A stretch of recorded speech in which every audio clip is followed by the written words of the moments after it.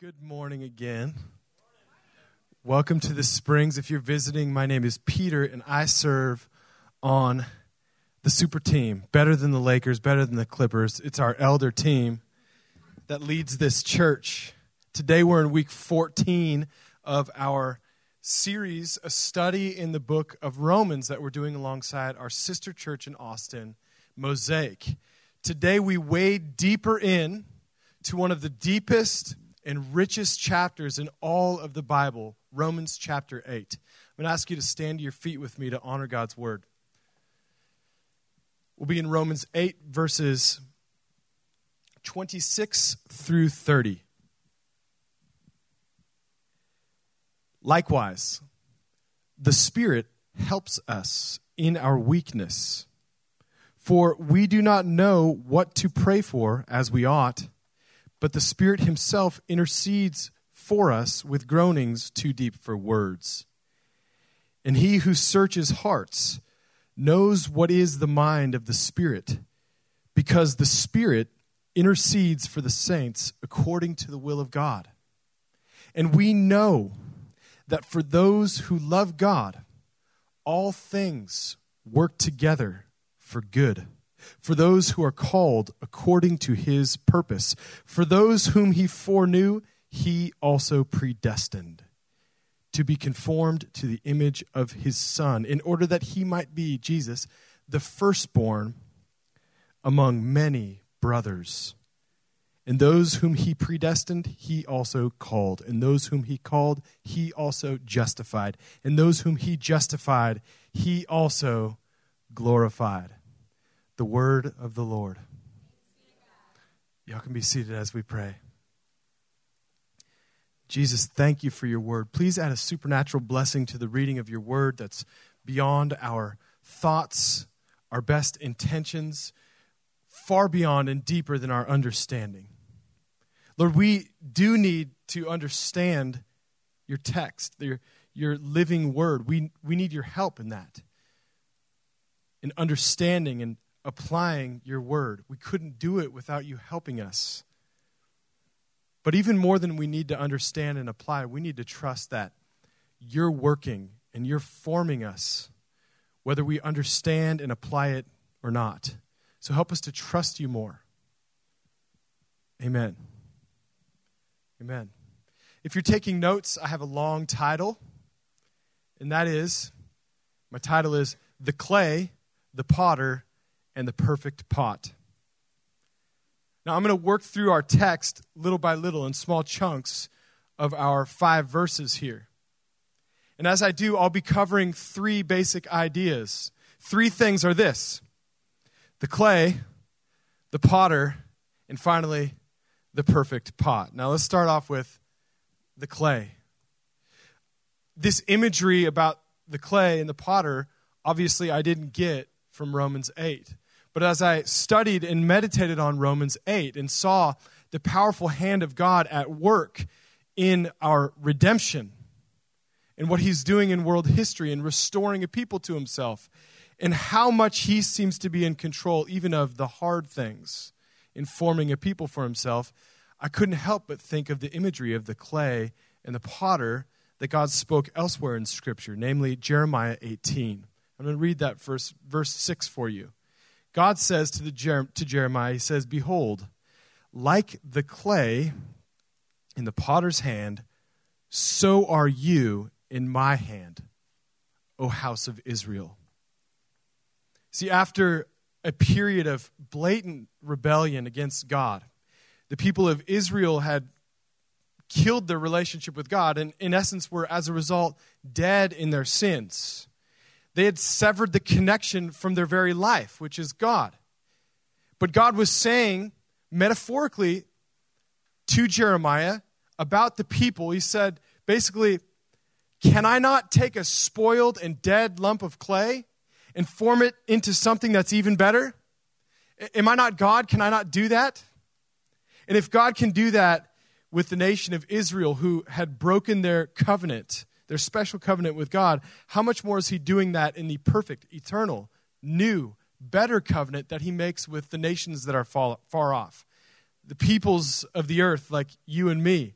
Those of us who are also like clay, of sorts formless and void, weak and ignorant in our capacities, but valuable in our worth. Now, it's probable that weak and ignorant aren't your go-to adjectives in describing yourself any more than they are mine. But let's look at our verse. In regards to us being clay and weak and ignorant, let me show you where I see that. The very start of our verse in Romans, verse 26, likewise, the Spirit helps us in our weakness. That's where I get weak. He helps us in our weakness. For we do not know, that's where I get the ignorant part. We don't know what to pray for as we ought, but the Spirit himself intercedes for us with groanings too deep for words. And he who searches the hearts knows what is the mind of the Spirit, because the Spirit intercedes for the saints according to the will of God. This is breathtaking if we'll slow down and consider the implications of this. It's a lot easier to consider how such a loving God helps us. Easier than considering how we need help because we're so weak. It's hard to admit that part. It's a lot easier to celebrate how wise and sovereign is the mind of God than it is to understand and consider how foolishly and dangerously unwise we are. After all, it says he graciously searches our hearts. He knows us. He helps us literally to pray. But the implication of that is that we're virtually incapable of honestly searching our own hearts. We're helpless. But the problem with our helplessness is we don't often know that we're helpless. It's the most helpless moments sometimes where we think we're so strong and we're so proud of ourselves. And even if we knew that we're helpless, we stop short at the generalities and ambiguities of our helplessness. We don't know our helplessness enough to know even how to ask for help. It says we don't know how to pray as we ought. We're clay. Now look at the picture that I found on Reddit. This is a picture of red clay mud. There's a guy in Georgia on Reddit. Not that I'm a Reddit geek all the time, but sometimes. He was complaining about the house that he had moved into, and the builders left some construction red clay mud on his side. And it turned out into a pretty significant inconvenience to him, and he was trying to figure out, what do I do with all this red clay? To him, it's an inconvenience, but through a different lens, maybe it's not mud. Maybe what you're seeing here is the materials that can be sifted and cleaned and formed and heated to become something more like this, red clay pots, beautiful artistry. Now my point is this, that naturally, whether we're talking about mud or we're talking about any general circumstances in our lives, naturally we're going to see what appears to us now. But God sees what he's forming it all into. We don't have to have any sort of condemnation on ourselves for not seeing what God sees, but we can place peace on ourselves by submitting to him that he has a better vision than we have. We look into the world and we see dirty inconvenience and burden, but God sees his handiwork in the process. We look at our lives, our nation, history itself. We're not apt to seeing anything remotely redemptive through our own vision or perspective. 3,000 years ago, we would have looked out at the Judean pasture lands and seen an overly emotional and strangely aggressive little guy shepherding the flocks. And we would have just seen that, but God was seeing a king being formed in that very place. Or fast forward to AD 71, we might have looked and seen the really bad stuff happening to God's people, unfair, unjust things. And we would have seen just the destruction of the temple in Jerusalem. But God did not see the destruction of the temple. He saw the expansion of the temple through the destruction of what we saw as the temple. He saw the expansion of faith, his temple, his presence in his people by grace through faith, globalizing in that moment.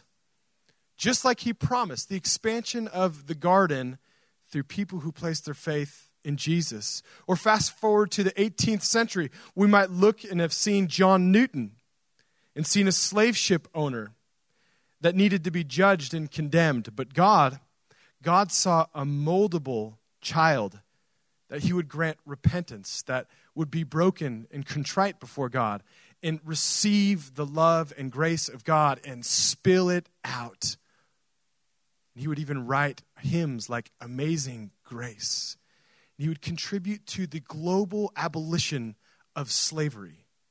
That's what God saw. Or today, we might see the communist Chinese government suppressing and torturing Christians. And we see a tragedy. We see a roadblock. But God sees his promise being fulfilled, his power being projected, his kingdom being expanded.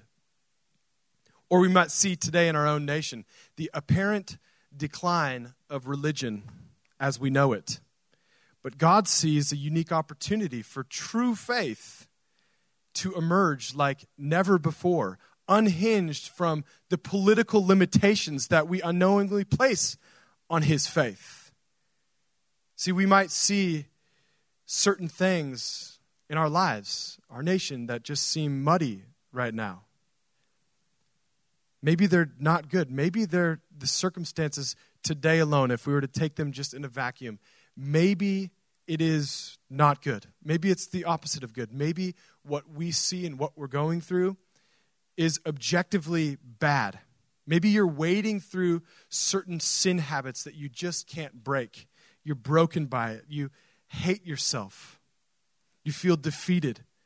Maybe you're clinically depressed, anxious. Maybe you're feeling apathetic or lonely. Maybe you're in a dead-end work situation. Maybe it's just not good, and no positive thoughts or mindfulness is going to change that fact. Maybe you're right. It's not good, but the question is, what good can God form out of it? What good can he do? What good does he intend to form? And those are good questions, and it's understandable that you don't have the answers to that question, and God doesn't expect you to. You're clay. He's the potter. He knows what he's doing. We don't have to know what he's doing to trust what he's doing. Now, this is where we have to step back from the illustration for a second to clearly highlight that when we're talking in Romans 8 about how God is using difficult things, all things, to enact his good plan, we're not just talking about disconnected, impersonal theology. Or in Jeremiah 18, he's not just talking about soulless clay. He's talking about people that he forms like clay. When we read deep text like this, don't overcomplicate it to be something other than a loving Father with a God-driven power, because he's God and Father. That blows our mind. He drives his power to create people. And he calls us out, verse 29, in order that Jesus might be the firstborn of many brothers. He wants to recreate all sorts of people and multiply people that were known. Our new identity is known by his mercy and his grace. And he calls us out of darkness into his marvelous light. And he doesn't just leave us there. He grows us. He forms us. He disciplines us. Hebrews 10, anyone who is without discipline is an illegitimate child. Well, there are no illegitimate children in the kingdom of God. If you're suffering, if you feel like you're being disciplined, it's affirmation that you are his, not that you're not. God is forming children. He loves us. So don't impersonalize doctrines, like rich doctrines like this. We're not just pawns for theological illustration. We're not just projects of God. We're children that he wants to form, that he wants to trust him. And when we process deep theological truth like Romans 8, like predestination, don't forget that we're talking about a loving Father who elects to, who chooses to redeem sinners, irrespective of our performance or our awareness of what he's doing. Our performance or our awareness. Now, it's helpful to think about my kids in this regard, because if this can be true for my children, then how much more for us as children of the Heavenly Father? My kids don't have to perform for me before I love them. I love them before they could do chores at the house. I love them before I saw their cute faces, if we could even project cuteness as some sort of subconscious performance. And this is important to know, that God the Father chose a people for himself. The doctrine of sovereign election should do for us that we don't have to be performing for him. He loved us before we could do any good. In fact, only when we were doing bad, that's when he meets us. He projects his love upon us. He chooses us. He reveals his word to us when we could do no good. And when you're doing your worst, this is when you can feel most secure in this doctrine. It's when it tastes the sweetest.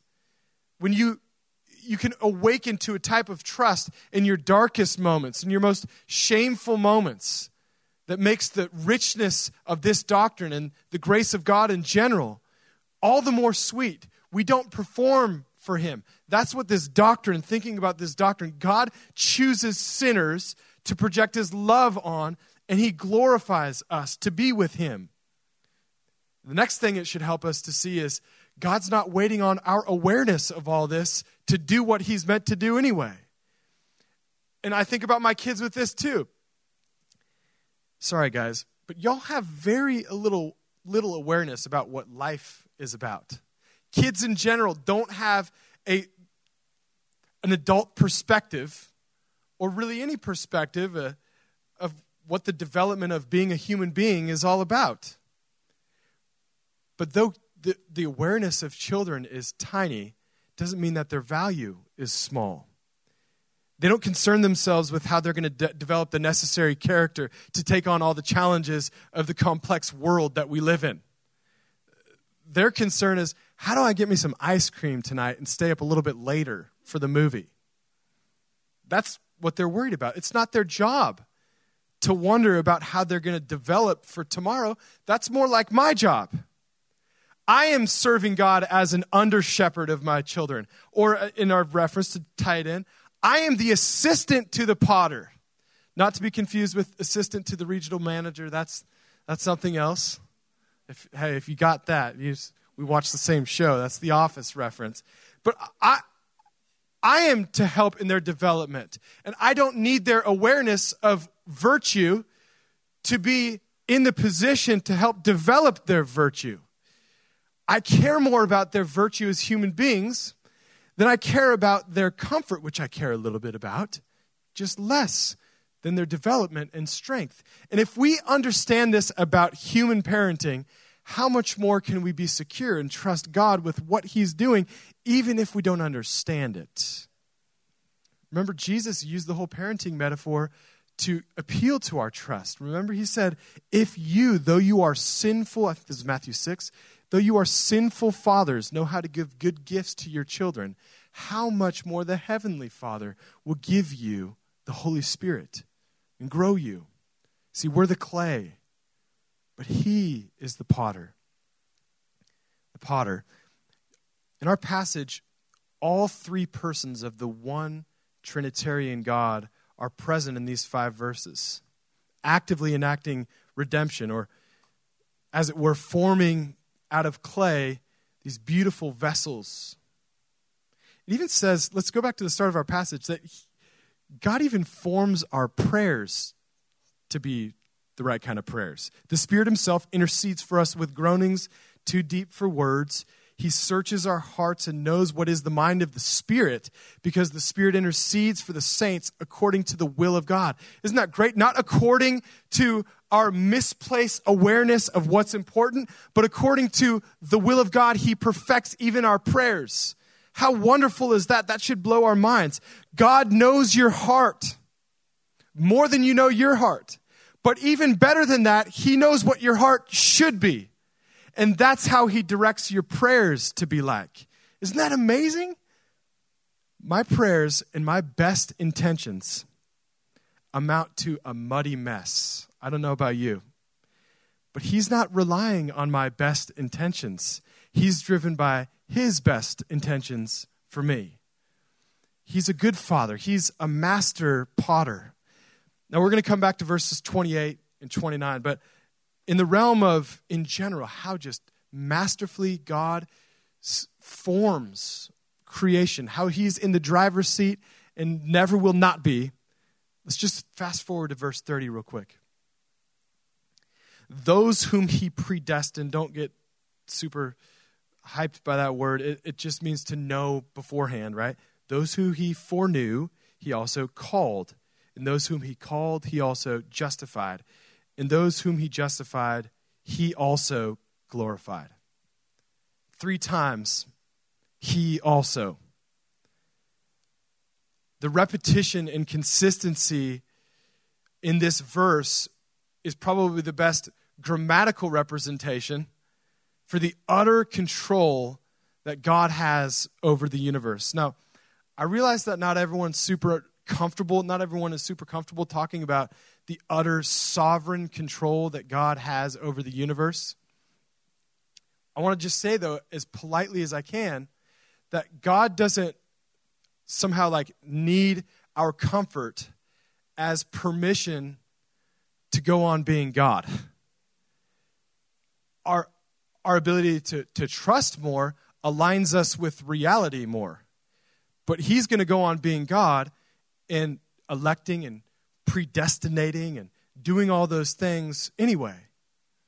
Our ability to be secure in that determines our own peace and nothing else. God is God. There is a God-held stability when our pain or our weakness or our ignorance might cause us to try to feel unstable. Knowing that God is God anyway gives us a stability that our circumstances don't have to dictate our position or our disposition. God is God. In this verse, there's only one sentence subject. It's God. In your life, there's only one protagonist. Now, there might be multiple antagonists like the devil, or most often you, if you're like me, but there's one protagonist. It's God. He also. And look closely at this verse. Notice the intentional omission of the word some. It doesn't say that some whom He predestined, He called. It says just He also. There's no some. Everyone that God calls and justifies will stand with Him in glory. God is a God that finishes that which He starts. Philippians 1:6. I am confident that He who began a good work in you will see it through to completion. He's God. God the potter doesn't waste any mud. He doesn't waste any mud. He doesn't stop short with individual children, and He doesn't waste any of the things that we suffer. It all is contributed to glory. Now, 12 years ago, I think, 10 years after being a Christian, it was 2007. It was a year after my wife and I got married. And I was in this position where I thought, okay, I'm 10 years into the faith now. I'm pretty much already formed here. I'm good. Now just, God used me because I'm an awesome weapon. Good thing you got me on your team, God. So I thought I was all good to go. And I was going on mission. I went to Mexico and was being used in our Every Nation campus outreach there. I came back with some pain. It started off with a parasite, and then my body reacted with a lupus reaction that left me crippled for 4 months and in pain for a lot more months after that. In those months, I lost 40 pounds just from muscle atrophy. It was too painful to lift limbs and things like that. And I wasn't sure if I was going to make it. Turns out I did, if you wondered. But in those moments, one of the worst things that I was suffering was people praying for me out of religious anxiety rather than out of the peace of the Holy Spirit. And if anyone's ever suffered and had maybe well-meaning people, super hyper holy people pray for you, you might know what I mean. But listen, we can forgive them. But I just had to banish a lot of people praying for me. I actually made a rule. If you're 4 years or older, you can't pray for me. Eventually, I had one prayer for me that gave me overwhelming peace. It was a man that was close to my life. It was a pastor named Paul at Mosaic Church that he was there with me for months and months and months, just crying with me, not saying much. But he finally prayed for me, and he prayed. I'll never forget his prayer. It's been formative in my life. He said, God, I trust that you will heal Peter at the right time. But also, God, I trust that you won't waste any of the pain that he's already suffered, but that all of it will be used for your glory. After he prayed, not much changed physically for me. But the peace that I felt spiritually in that moment gave me faith for healing and faith for suffering at the same time. A deeper trust in God. And God did heal me, and he has healed me many times since then.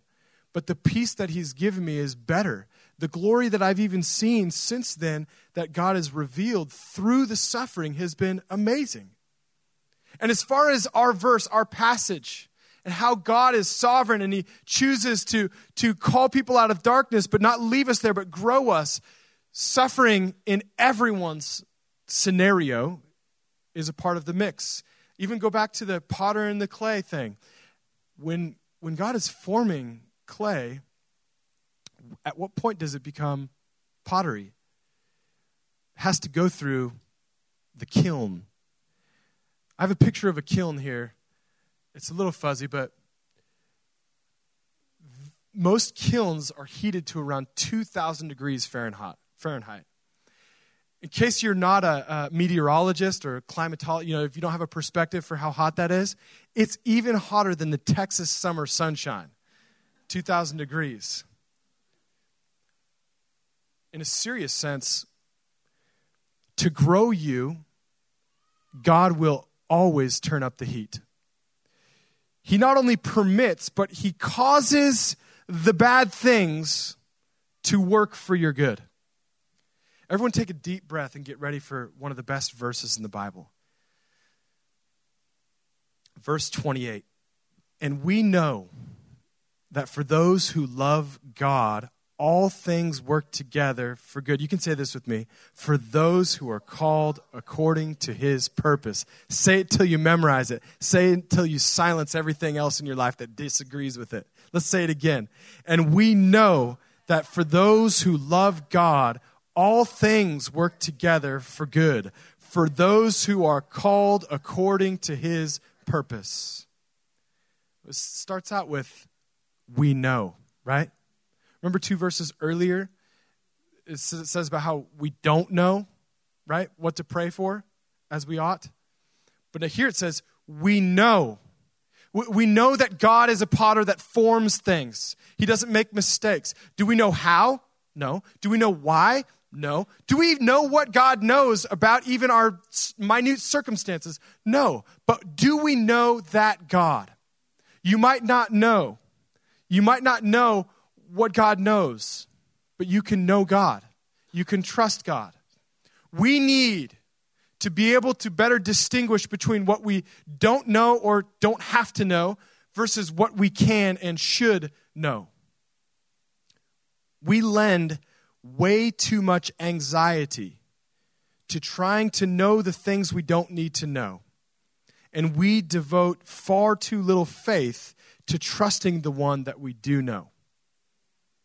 I challenged you a few weeks ago, let the roots of your trust sink down deeper than the roots of your understanding.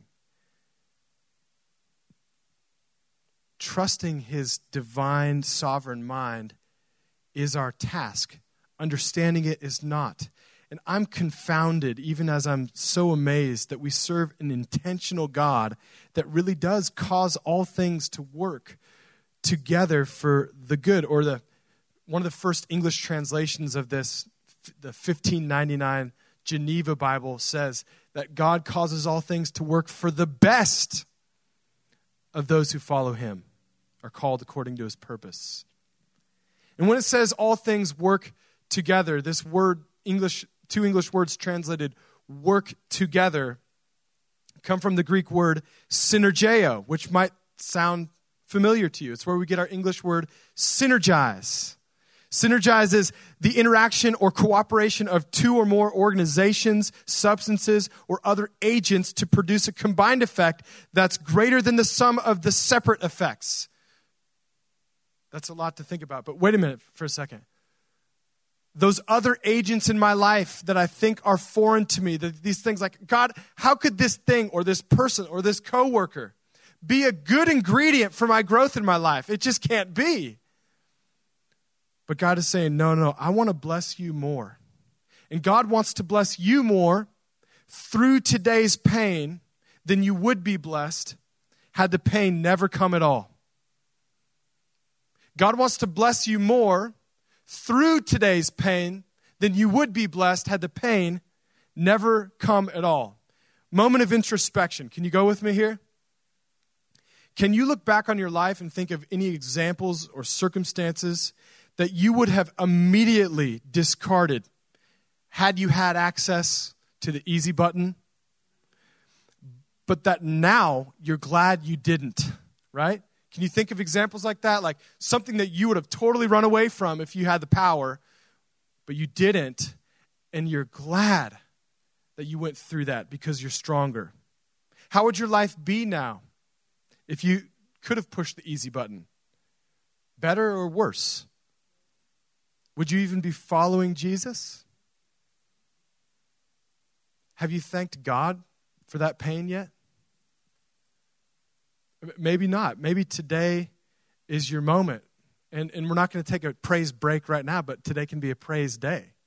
A day for you to say, God, that which I suffered in the past and what you're forming out of it, I know enough to praise you and enough to apply that to the future, to trusting you right now.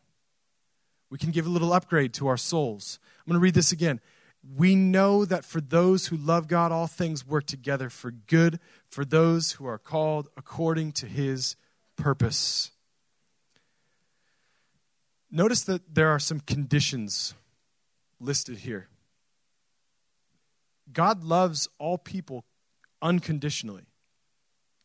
But that doesn't mean that all people walk with God, right? Doesn't mean that all people see salvation, not that all people are going to heaven. God loves all people, but it doesn't mean all people love God and are called according to his purpose. Now, I realize that considering this is a little bit discomforting. It is. Often I hear questions like, well, what about the people that God doesn't choose? Most often I hear these questions as somewhat of like a scoffing cop-out, right?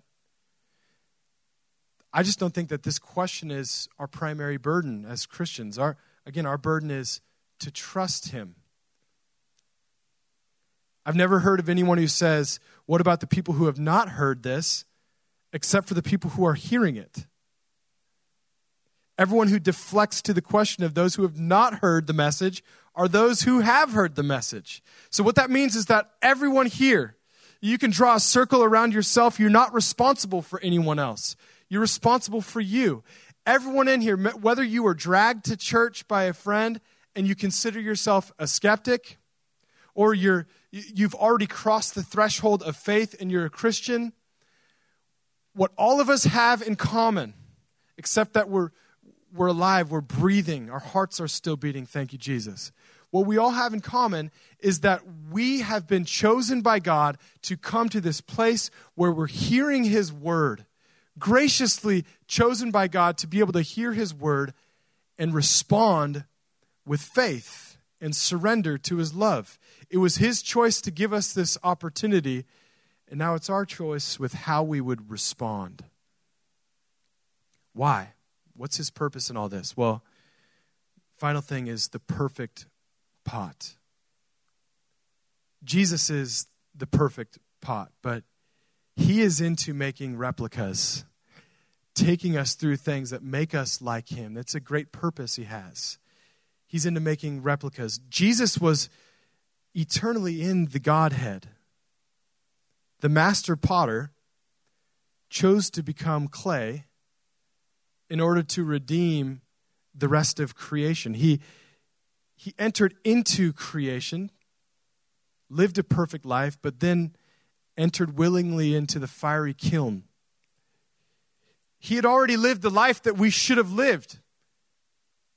And yet he subjected himself to the agonizing heat of our judgment and died the bloody death that we should have died in our place.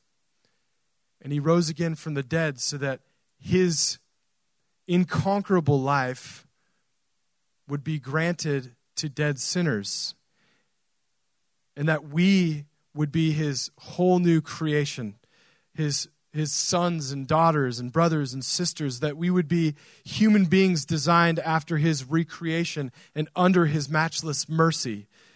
And this was the plan of the Father all along. It's not like it was plan B, like, oh, they messed up. What am I going to do with this?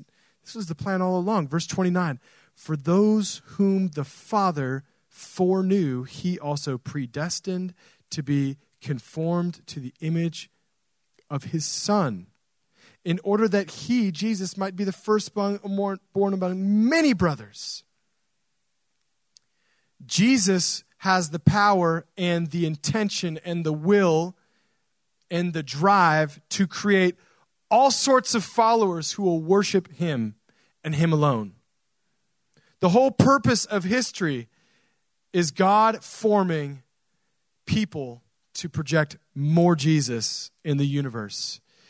He wanted to create a people for himself that would look like Jesus, suffer like Jesus, triumph like Jesus. After all, does this passage apply to Jesus as well? Does it not? Does Jesus love God the Father? Is Jesus called according to God's purpose? And Jesus suffered more than any other man. And Jesus has seen more good work in him and through him than any other man. And this is the same Jesus who says, take heart.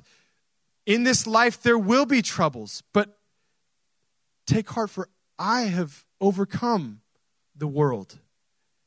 And so when you feel like you're not overcoming, when you're suffering and you have many troubles, you're right on track. You're just in an earlier chapter of the book that I'm writing than you knew. You're not missing it. You're walking through the shadow of death, the valley of the shadow of death, but I'm here and I'm with you. On the night that Jesus was betrayed, he lifted up the Passover.